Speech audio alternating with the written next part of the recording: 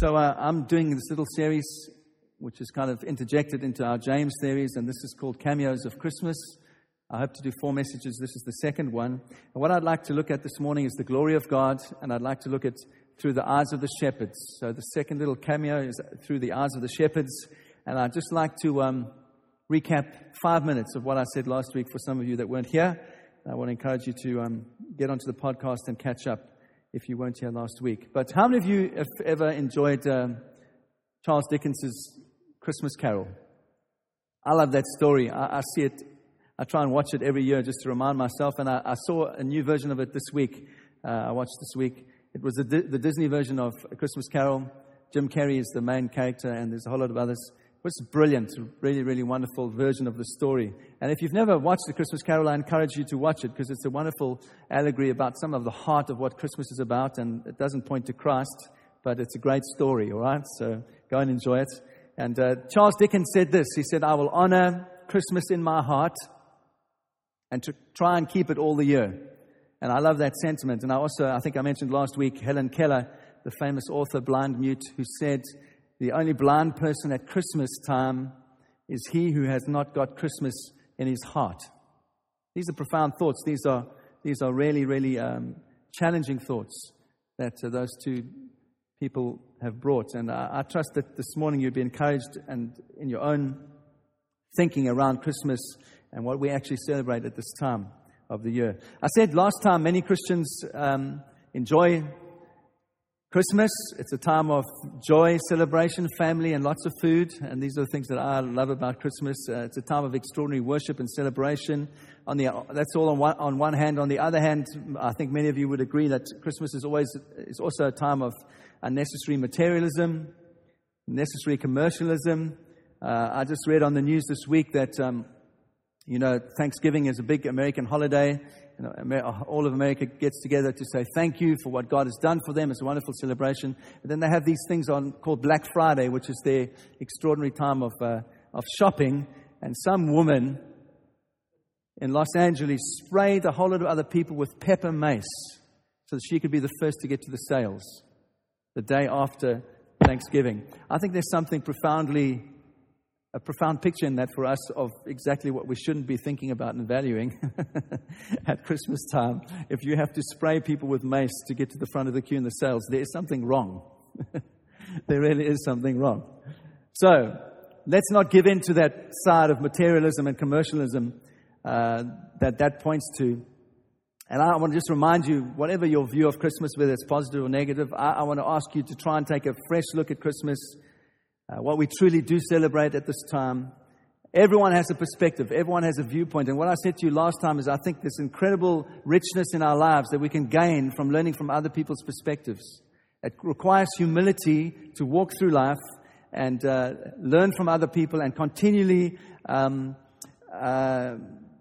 live a life of a student. What I mean by that is that you're always learning, always saying, "God, there's more. Always teach me more." Not ever coming to a place where you think you've arrived and you understand everything.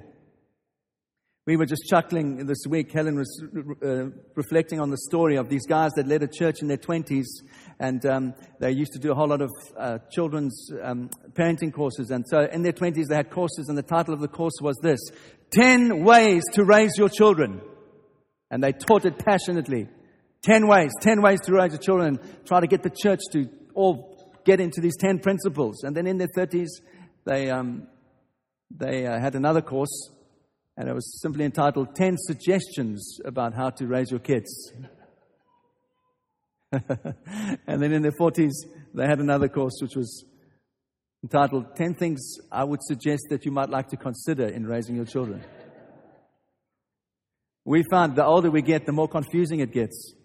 The older we get, the less black and white things are. And that's not because of compromise, it's just because life is incredibly complicated. And we all need the grace of God, don't we? We all need the gospel to help us desperately. So I think we can gain from many perspectives. But I personally love Christmas time. I love everything about it. We're going to be away this Christmas time, and I love the green and the red of Christmas. I love Christmas trees. I love snow. I love mulled wine. I love turkey. I love getting together with my mates. I love everything about it. And most of all, I love the fact that we can preach the gospel at Christmas time. Messiah has come. Emmanuel, God with us. This is an incredible mystery. This is a profound thing. And I want to ask you this Christmas that you would consider it in a whole fresh new way.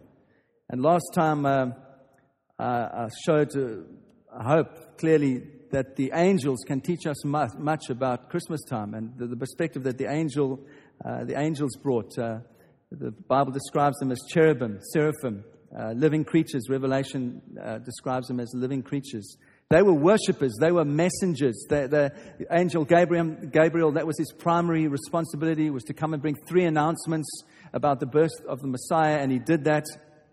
And we had a look at that last time. And the encouragement of the angels to us is that they are calling us, the redeemed ones, the saved ones, the ecclesia, the church. They are calling us, together with all the angels in heaven, to worship God at this plan of redemption that He has for humanity. That's what they've come to do. That's their part in the story.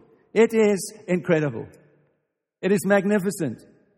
And I want to encourage you to join with the angels this Christmas and to worship God for His amazing plan of redemption that He's lavished upon an undeserving, bitter, twisted race of humanity. And so I concluded last time by looking at 1 Peter 1:12, which says, "It was revealed to them that they were serving not themselves but you in the things that have now been announced to you through those who preached the good news to you by the Holy Spirit sent from heaven, the things into which angels long to look." And I had a look at a commentary. Adam Clark, his commentary on 1 Peter says this, that little phrase, "into which angels long to look," simply means that even the holy angels are struck with astonishment at the plan of human redemption and justly wonder at the incarnation, that is God made man, of that infinite object of our desire and our adoration. If then these things be objects of deep consideration to the angels of God, how much more should they not be to us? And my last point was that actually angels are not redeemed creatures. They will never experience the grace of God for themselves. We experience the grace of God in our lives. How much more should we come, worship, and adore Him for what He has done at this time of the year?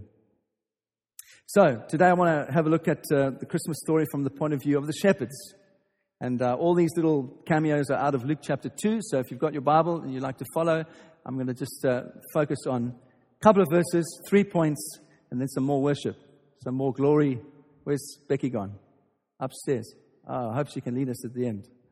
All right, so Luke chapter 2, verse 16 says this. "And they went with haste and found Mary and Joseph and the baby lying in a manger. And when they saw it, they made known the saying that had been told them concerning the child. And all who heard it wondered at what the shepherds had told them." Beautiful verse. I just want to start with a question. I mean, can you imagine the surprise of Mary to have just given birth? Ladies, you know, those of you that have given birth, you're pretty exhausted at the end of the process, aren't you? And you just want to be alone with your child in the hospital bed for a couple of days. So there Mary is. She's just given birth. And pretty soon after that, these smelly, dirty, stinky shepherds rock up in a bedroom stable and say, "We've come to worship your child." Can you imagine the surprise? It must have been incredibly surprising for her to have these people rock up and say, "We've come to worship your child." And it's striking to me that the shepherds, the first thing they do is they worship. They kneel at the manger and they worship. And I said last time, I think it's even more striking to me is because they were the poorest of the poor.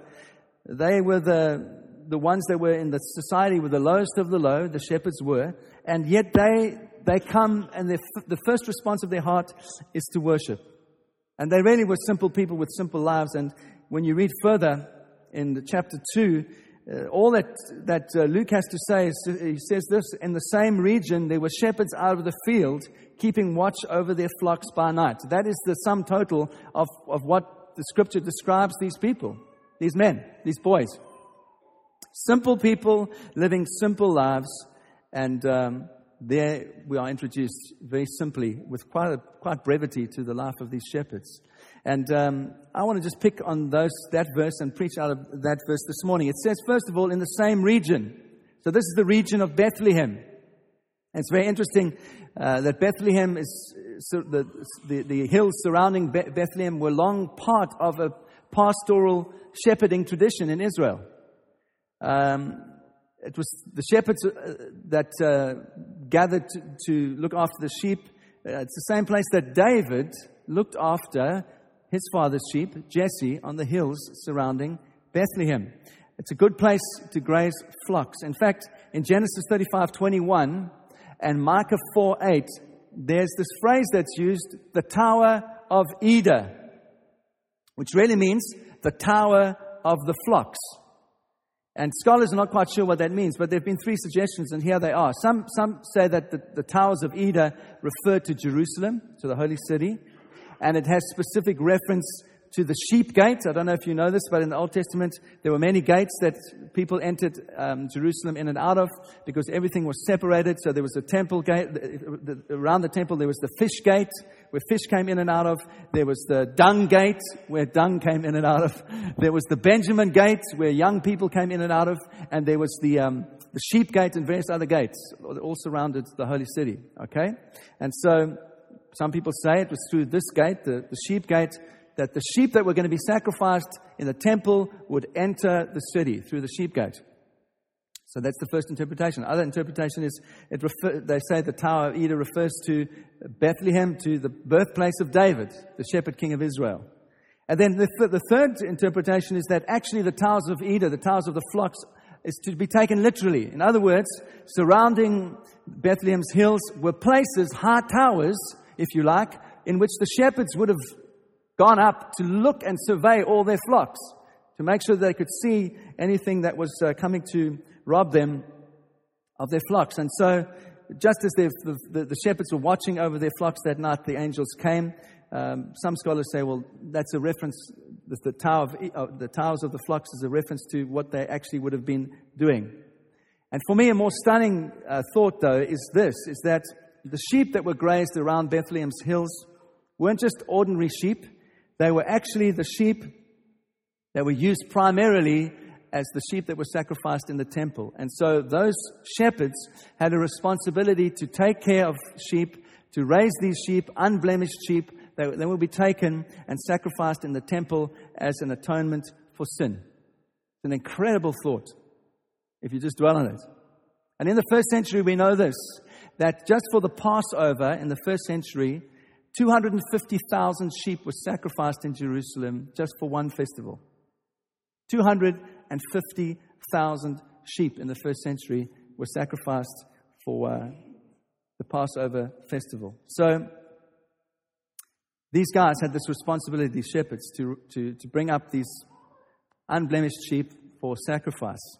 And the second thing that verse says is that they were keeping watch over their flocks. And most Bible scholars would say that the reference to keeping watch referred to 4 watches that were in the night, evening, midnight, the cock crowing hour, and morning. And so these guys would rotate for 2 or 3 hours at a time, keeping watch over the flocks from predators, wolves, foxes, other predators, and bandits that would come and steal from them. And so my point is very simple, that the life of a shepherd was lonely, it was hard work, there was some danger involved, and it was not a very well-paid profession.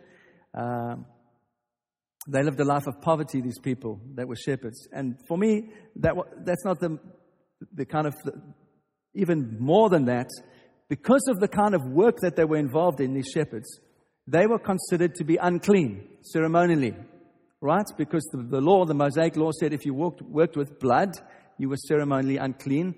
The Mosaic law said if you worked with a dead body, if you touched a dead body, you were ceremonially unclean and you couldn't go to the temple. So here are these shepherds that are considered ceremonially unclean. They would have helped to see lambs' birth. They would have that would have exposed them to blood. They would have disposed of animals that were killed. That would have brought them into contact with dead bodies. So the very people who under the law are responsible for raising unblemished sheep that can be used as sacrifices in the temple, themselves are excluded from the temple because they are unclean. Don't you find that ironic? Added to that burden of uncleanness is the fact that shepherds were required to be with their flocks all the time. And so, not only were they separate from God's plan for His people, but they would have found it hard to get to the temple where they could have found atonement for their sin. So they were in this incredible catch-22, these shepherds. They were raising the very sheep that were required by the law to pay the sacrifice, and yet they couldn't get to the temple and they couldn't find atonement for their sin. And that's often what happens in a highly legalistic spiritual system, is there is a catch-22 and we're kind of trapped. They're victims of the religious system. And yet there's this incredible moment that they experience on the hills of Bethlehem. And I was just reflecting, there are many moments of wonder in our lives that are forever etched into our hearts and in our brains, aren't there? For me, I just want to give you some examples from my own life. Whenever you hear an extraordinary piece of music that brings you great joy or wonder, it's amazing that every time you hear that piece of music again, it transports you back instantly to that moment when you first heard it. Have you ever experienced that? I used to have a tape recorder in you see how old I am. I had a cassette recorder in my first car. And it was always incredible to me that when you switched it off at night, and whatever you were thinking or feeling at that time, the next day when you switched the car on and pushed the tape recorder, instantly the music was where you were the night before. Incredible thing. And music has that kind of power, sense of wonder in our lives. There are also moments of great sadness in our lives that we'll always remember. I'll never forget the moment I received a text message from my brother. I was with Helen in Sydney. We just had a week of ministry in Sydney, in Australia. We're overlooking this beautiful, beautiful harbour. The Sydney harbour is incredibly beautiful. It was extraordinary that day, and simply got this little text message from my brother: Mum's gone. That's it. Mum's gone. And she just passed away after a very brave fight against cancer. And so for me, Sydney will always have that connotation. Every time I go back, it's like it's burnt into my brain. I can't help it. It's just, that's the way it is. But what about moments of sheer pleasure? I remember the first time I got a hole-in-one at Houghton Golf Course. And there was late afternoon, 5 wood off the tee, 220-meter par 3 hole. I creamed it straight off the tee, and it flew straight towards the hole. I thought, that's going to be close. And the sun was coming. Well, it was in the shadows already, the hole. And so we walked up to the hole, and I was looking for my ball. I couldn't find my ball. I thought, that's strange. It went straight for the hole. So the guy said to me, my partner said, well, perhaps you should look in the hole. And so I looked in the hole, and there was my ball. Didn't even see it go in. But extraordinary moment of pleasure. The first time I broke 80 on the golf course, I remember that day clearly. Sheer pleasure. There are moments that take your breath away. John, I'll never forget when Helen walked down the aisle. It was an amazing, amazing moment in my life. I just thought, this is not happening. Like this happens to other people, it doesn't happen to me. Or but the joyful, happy times when we saw our boys born. Incredible times in your life. And my point is this, is that these are all little things that have a sense of wonder or excitement or sadness that we'll remember forever. But surely nothing can compare to what those shepherds must have experienced that evening. The absolute thrill, the breathtaking splendor, that magnificent moment when the angels and the glory of God appeared to them on that hillside. It must have been absolutely extraordinary. And so Luke describes it quite simply in Luke chapter 2, verse 9. He just says this: an angel of the Lord appeared to them, and the glory of the Lord shone all around them, and they were filled with great fear. And the angel said to them, fear not, for behold, I bring you good news of great joy that will be for all the people. For unto you is born this day in the city of David a Savior who is Christ, Messiah, the Lord. And this will be a sign for you. You will find the baby wrapped in a swaddling cloth and lying in a manger. And suddenly there was with the angel a great multitude of heavenly hosts praising God and saying, glory to God in the highest, and on earth be peace amongst those with whom He is pleased. And it says the shepherds were terrified. They were filled with fear. And I was just thinking about that this week. I think all of the people in the Christmas story weren't quite prepared for what happened. And I must be quite frank, if the glory of God was manifest right here, right now amongst us, the brilliant, uncreated light of the sum of all of God's attributes, if it was to appear here, we would also, quite frankly, I suggest to you, we would be absolutely terrified. That's what the word Shekinah means. It's the Old Testament word for the glory of God. Shekinah simply means the brightness, the perfection of all the attributes of God. His omniscience, His power, His wrath, His love, His anger, everything. The sum of all the attributes of God in uncreated light amongst us. The Shekinah presence of God. That's what it means. The pure, brilliant, uncreated light. That's what the shepherds saw. And in the Old Testament, the glory of God was seen as evidence of God's presence with His people. God with His people was seen in the glory of God.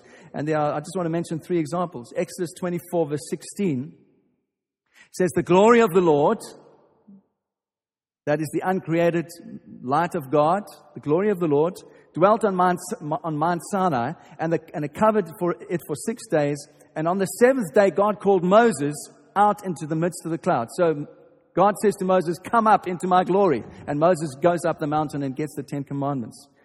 We see in Numbers 16:19, when the tabernacle is dedicated, that's the not the permanent structure, but the tabernacle that they took with them in the desert. It said the Korah assembled and all the congregation against them at the entrance of the tent of meeting, and the glory of the Lord appeared to all the congregation. Again, there's this manifest presence, this shining glory of God amongst them. And thirdly, when the temple in Jerusalem is dedicated, in 1 Kings 8 verse 10, it says, when the priest came out of the holy place, a cloud filled the house of the Lord, so that the priest could not stand to minister because of the cloud, for the glory of the Lord filled the house of the Lord. There's this amazing sense of the power and the absolute awesome presence of God amongst them, and they cannot stand. They are absolutely lost in the wonder of God's glory. The thing to me that is so striking, though, is that in the midst of the very glory of God being with them, the Israelites, they still began to stray towards idolatry, towards pagan worship, towards immorality, with the very, very glory of God amongst them. That's incredible. And our hearts haven't changed, because even when God is doing incredible things amongst us, our hearts tend towards idolatry, our hearts tend towards paganism, our hearts tend towards immorality. And so what does God do? He sends the whole Old Testament story is His plan of redemption. And so He sends prophets to the Israelites, and he tries to woo them back and call them, and He warns them through all sorts of prophets. And eventually there's this guy called Ezekiel. And God uses Ezekiel powerfully to prophesy and to speak to the Israelites and call them back and to warn them, try and get their attention about their spiritual adultery. And the great tragedy is that step by step, Ezekiel watches the glory of God, the manifest presence of God, leave Israel. And it is described quite clearly in the book of Israel. It says first the glory leaves the temple. And then it says the glory leaves the city of Jerusalem. And ultimately the glory of God leaves the people of Israel. And the culmination of that we see in Ezekiel 11:23. And there are these tragic verses in Ezekiel 11:23.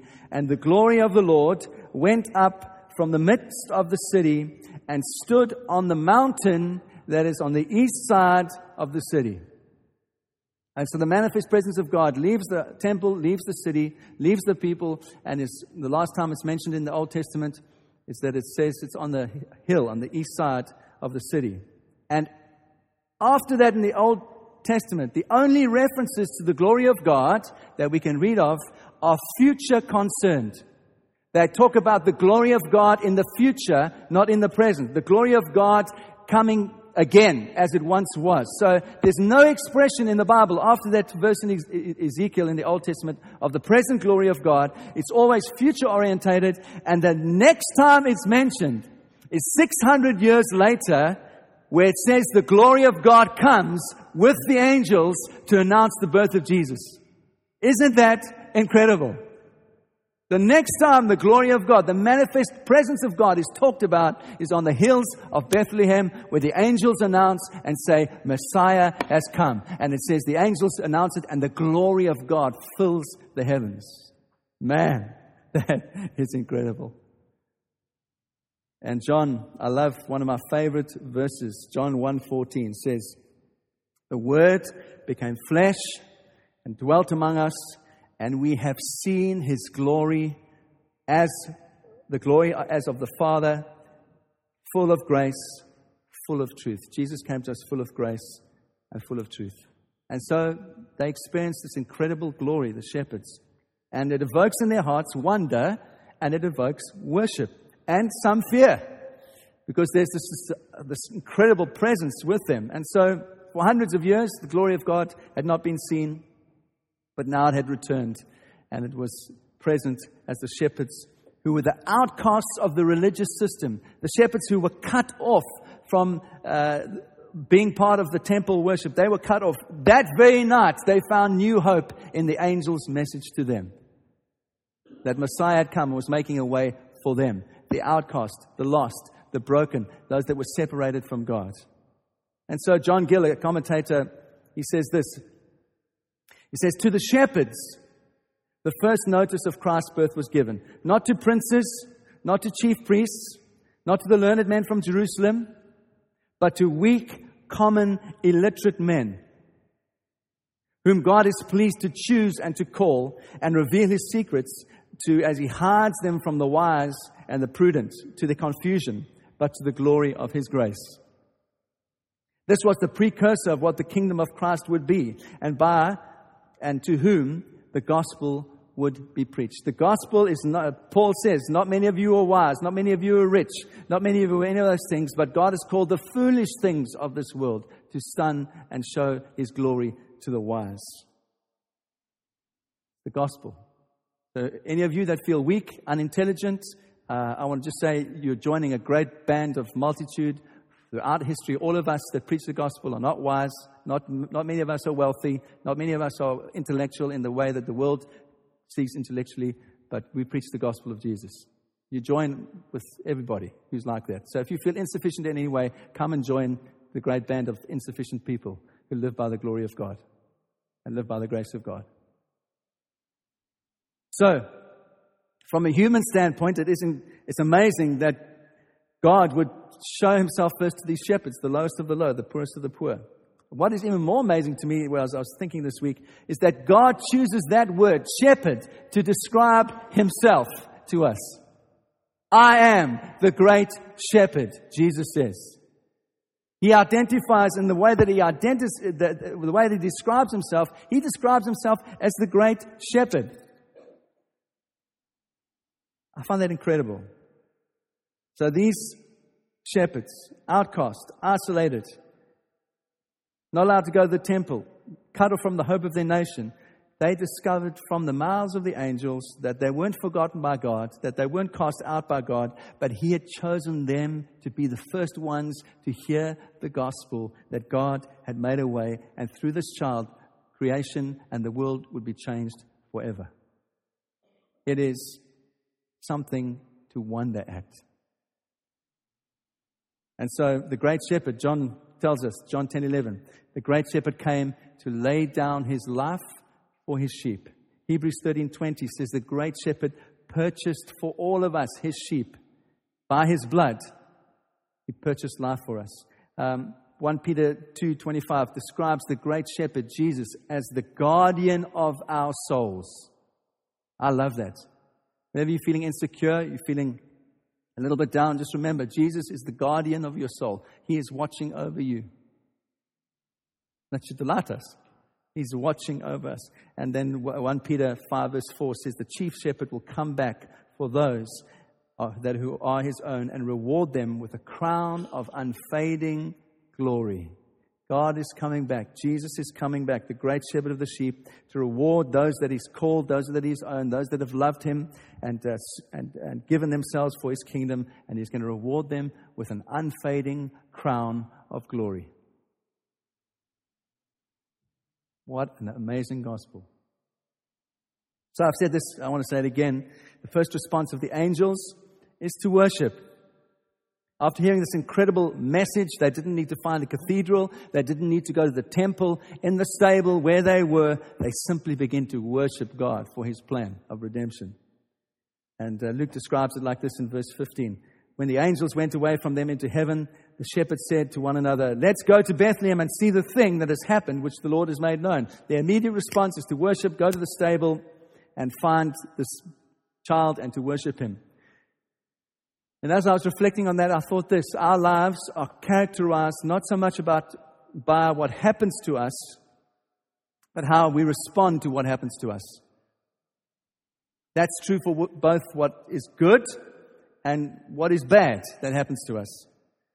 I know we've been talking about suffering and talking to some of you, and we're thinking through this thing of suffering and Christians that suffer. I just was reflecting the other day. I read this thing on Job. The first response of Job after everything has been taken away from him. Do you want to know what his first response is? He gets on his knees and he worships God. It's incredible. In that very simple act, he's saying, "God, you are sovereign. I trust you completely. I don't know what's going on, but I trust you completely." How we respond speaks hugely more than our words do. We can say all we like with our words, but how we actually respond shows something of the heart, shows something of where our trust really is. And I don't say that to point a finger at anybody. I simply say that to point you to the shepherds. The first response that they have is to worship. To say, "Thank you, God, for what you've done." They pour themselves out in worship. The second response they have is they want to tell everybody else. That's what it says in Luke 2:17. When they saw it, they made known the saying that had been told them concerning the child. They went and spoke as quickly as they could to everyone about Jesus and this Christ child that had been born. So the shepherds were the first to hear the message of the gospel. They were also the first to tell the message of the gospel to all that they could